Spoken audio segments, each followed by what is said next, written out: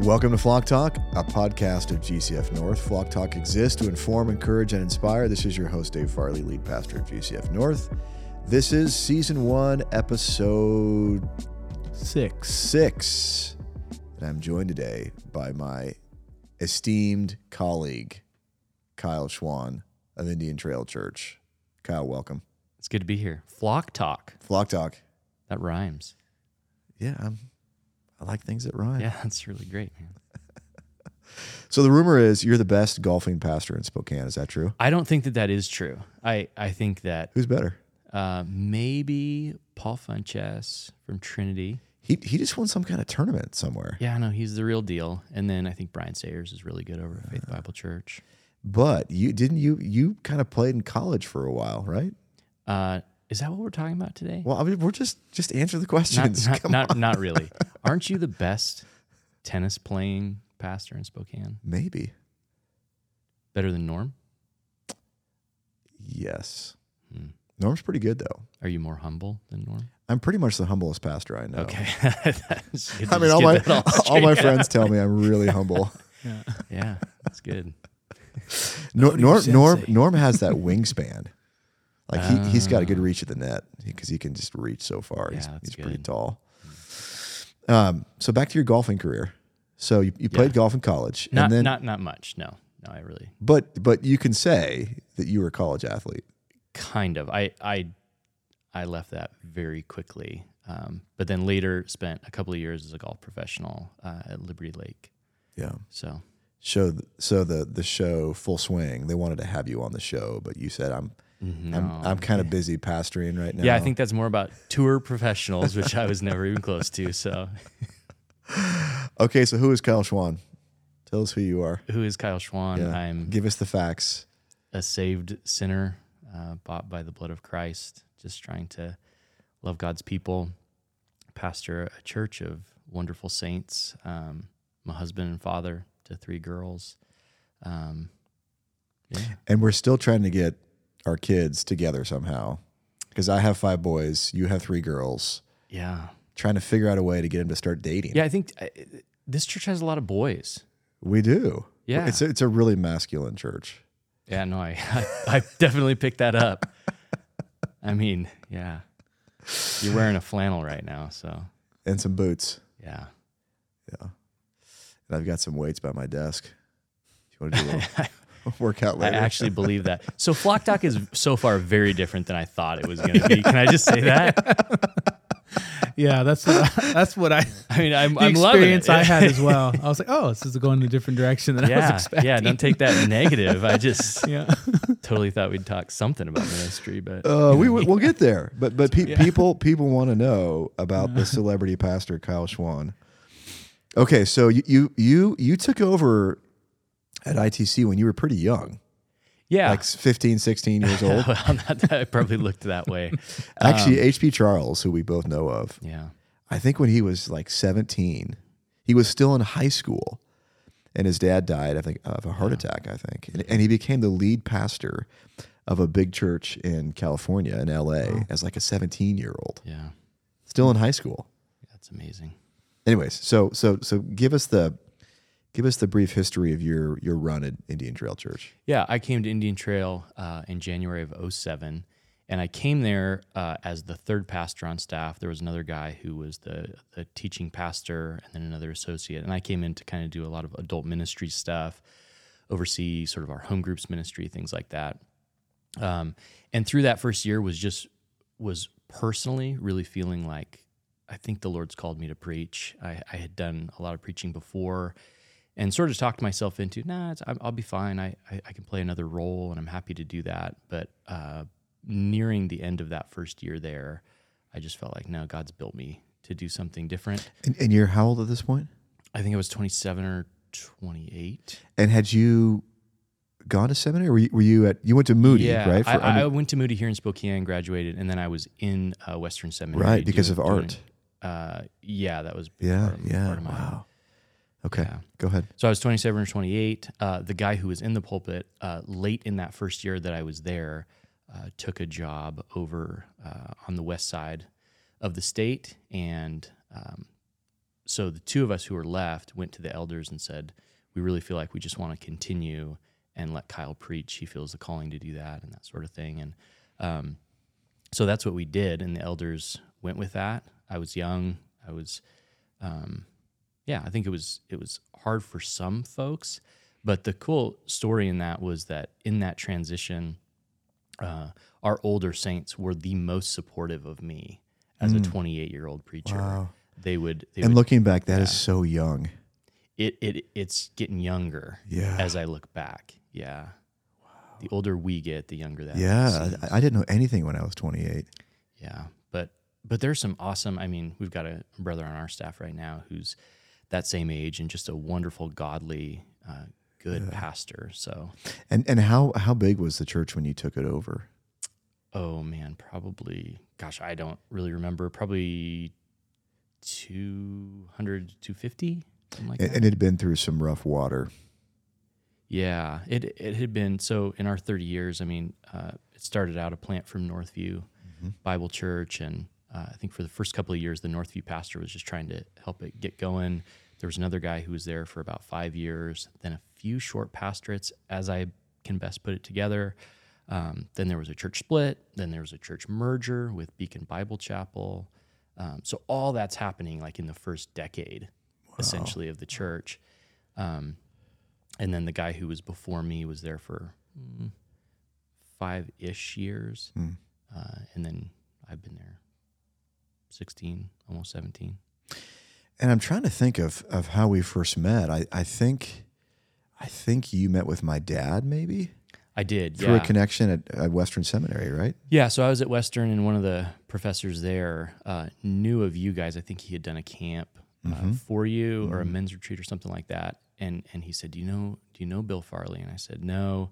He said, you really need to connect with him. So I went and had coffee with your dad, and then started jumping into the pastors group that we still do monthly together. And that really led to a lot of good things. We started the Spurgeon Fellowship together, which has been going like 11 or 12 years now.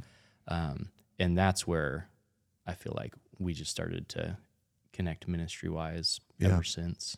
I often tell people that Indian Trail Church is probably the closest aligned church with us theologically, philosophically. We're a better church, but we're... It goes back to... and a more humble church. Yeah.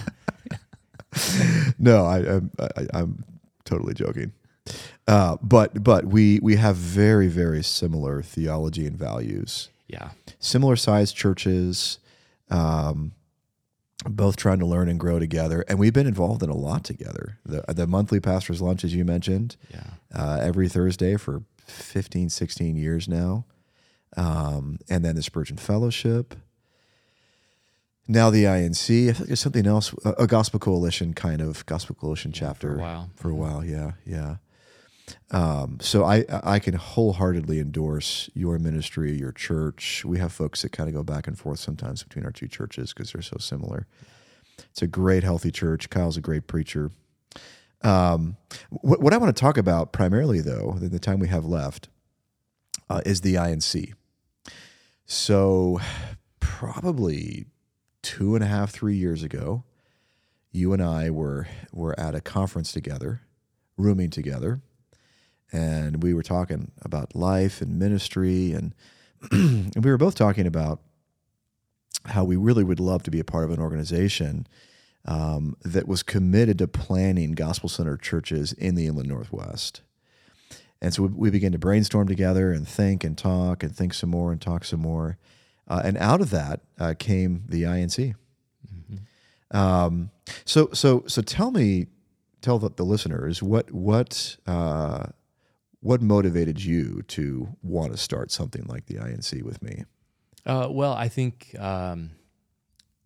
we all know we should be pushing the gospel out as much as we can. We all know we want to send missionaries, plant churches. Everybody wants to do these things, but a lot of them they're pretty tall orders to go on your own and do some of these things. And in a lot of ways, in know-how, in people, finances, all of these types of things, that it just seems so much easier to link arms with like-minded churches and say, man, what can we do together that's far more than we could do individually. And it did grow out of our relationship. Obviously, we had a high degree of trust, both personally and theologically. We're constantly, I don't think our churches don't always get this. They get that we have pastoral friendships. What they don't understand is that often our churches end up being sharpened by those relationships. So we do grow together. We challenge one another, things like that. So those relationships were already there. We already had a high degree of trust. So it seemed really natural that if we were going to link arms with anyone, this was where we should start. Mm-hmm.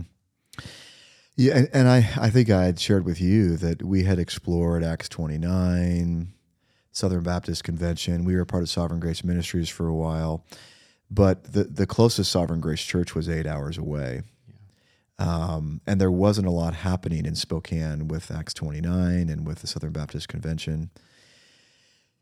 And we really wanted partnership with churches that we could have a relationship with, meaningful relationship, not someone who was 8 hours away, 10 hours away, 3 states away. And so that's where the idea came that we want this to be an Inland Northwest thing. And I think we both thought, in light of the Spurgeon Fellowship, in light of the pastor's lunch, there seems to be at least 15 to 20 like-minded churches in the Inland Northwest that we could partner with to plant churches and to build healthy local churches. So some of what was driving this was just the geography of networks. And as you and I both know, historically, it's pretty normal for Baptists to form local networks and partner together on things. What are some of the theological distinctives that we wanted to partner around? Because there's a lot of groups that we could be a part of, but what makes the INC unique? What are the things the INC thinks are really important? Well, I mean, I would start with the sufficiency and authority of Scripture. I mean, we could say, oh, that goes without saying, but that's just not the case anymore. We can talk about the Bible, but it's how our trust in God's Word fleshes itself out. And so we have a very high view of the sufficiency of the Word of God, and our ministries are based on that. Another one that's really important is gospel centrality, and not only the theology of the gospel, what Jesus has done in the atonement, how he's justified us, redeemed us, but then how that actually fleshes itself out in our lives as Christians. And so you and I have talked about this for years, just the commands of the Bible are rooted in what God has done, or, theologians talk about the imperatives and indicatives. But that was always big for both of us, and we spurred one another on in that. This is the whole sort of gospel-centered movement. It doesn't matter if we use that kind of language or tagline, but what we're really trying to say is, are Christians being rooted in the gospel of Jesus Christ, or are they simply being taught better practices to improve their lives? And one eventually brings the glory to our effort, and the other brings the glory to God for what he's done through his Son. So that's where we wanted to put the focus, was on the gospel in people's lives. The other thing that this sort of gives way to is a type of preaching that I think is pretty distinct. In fact, next week we'll have David King here from Chattanooga doing our Spurgeon Fellowship, and he's talking about preaching Christ from the Old Testament. And this is something that has been a deep sort of passion for both of us over the years, seeing Christ exalted from all the Scriptures, putting any text, whether it's in Deuteronomy, Genesis, the Psalms, or the Gospel of Matthew, putting it in the context of the death, resurrection, reign, and even return of Jesus Christ. So that's what we're seeking to do. So that's something that is pretty distinct. Yeah, so we've got the sufficiency of Scripture, expository preaching, gospel centrality. We also talked about the importance of Reformed soteriology, emphasizing the sovereignty of God and salvation. Yeah. Complementarity in local churches and in the family, and then biblical ecclesiology. I think those are the 6. Yeah. So those 6 things are the things that unite us, and obviously we agree on all the basic things: virgin birth, Trinity, resurrection. And by God's grace, I think there's 15, 16, 17 churches that are part of the INC that affirm those things and celebrate those things. What would you say are the goals or purposes of the INC? Why does this organization exist? Well, I mean, certainly what I mentioned, that we want to see more churches established, and that's going to be a lot easier as we sort of join forces to see that happen, which is already in motion. I mean, we're doing that together, which we praise God for, but also cooperating for other outreach. I mean, I can see the day where and this happens in different ways, but where GCF says, hey, we're wanting to do this thing, whether it's an outreach, something evangelistic, a camp, something like that, and we're just constantly inviting one another into that, could have a huge effect. There's another side which I think is more important than people will realize, and that's a sort of training and accountability of future pastors.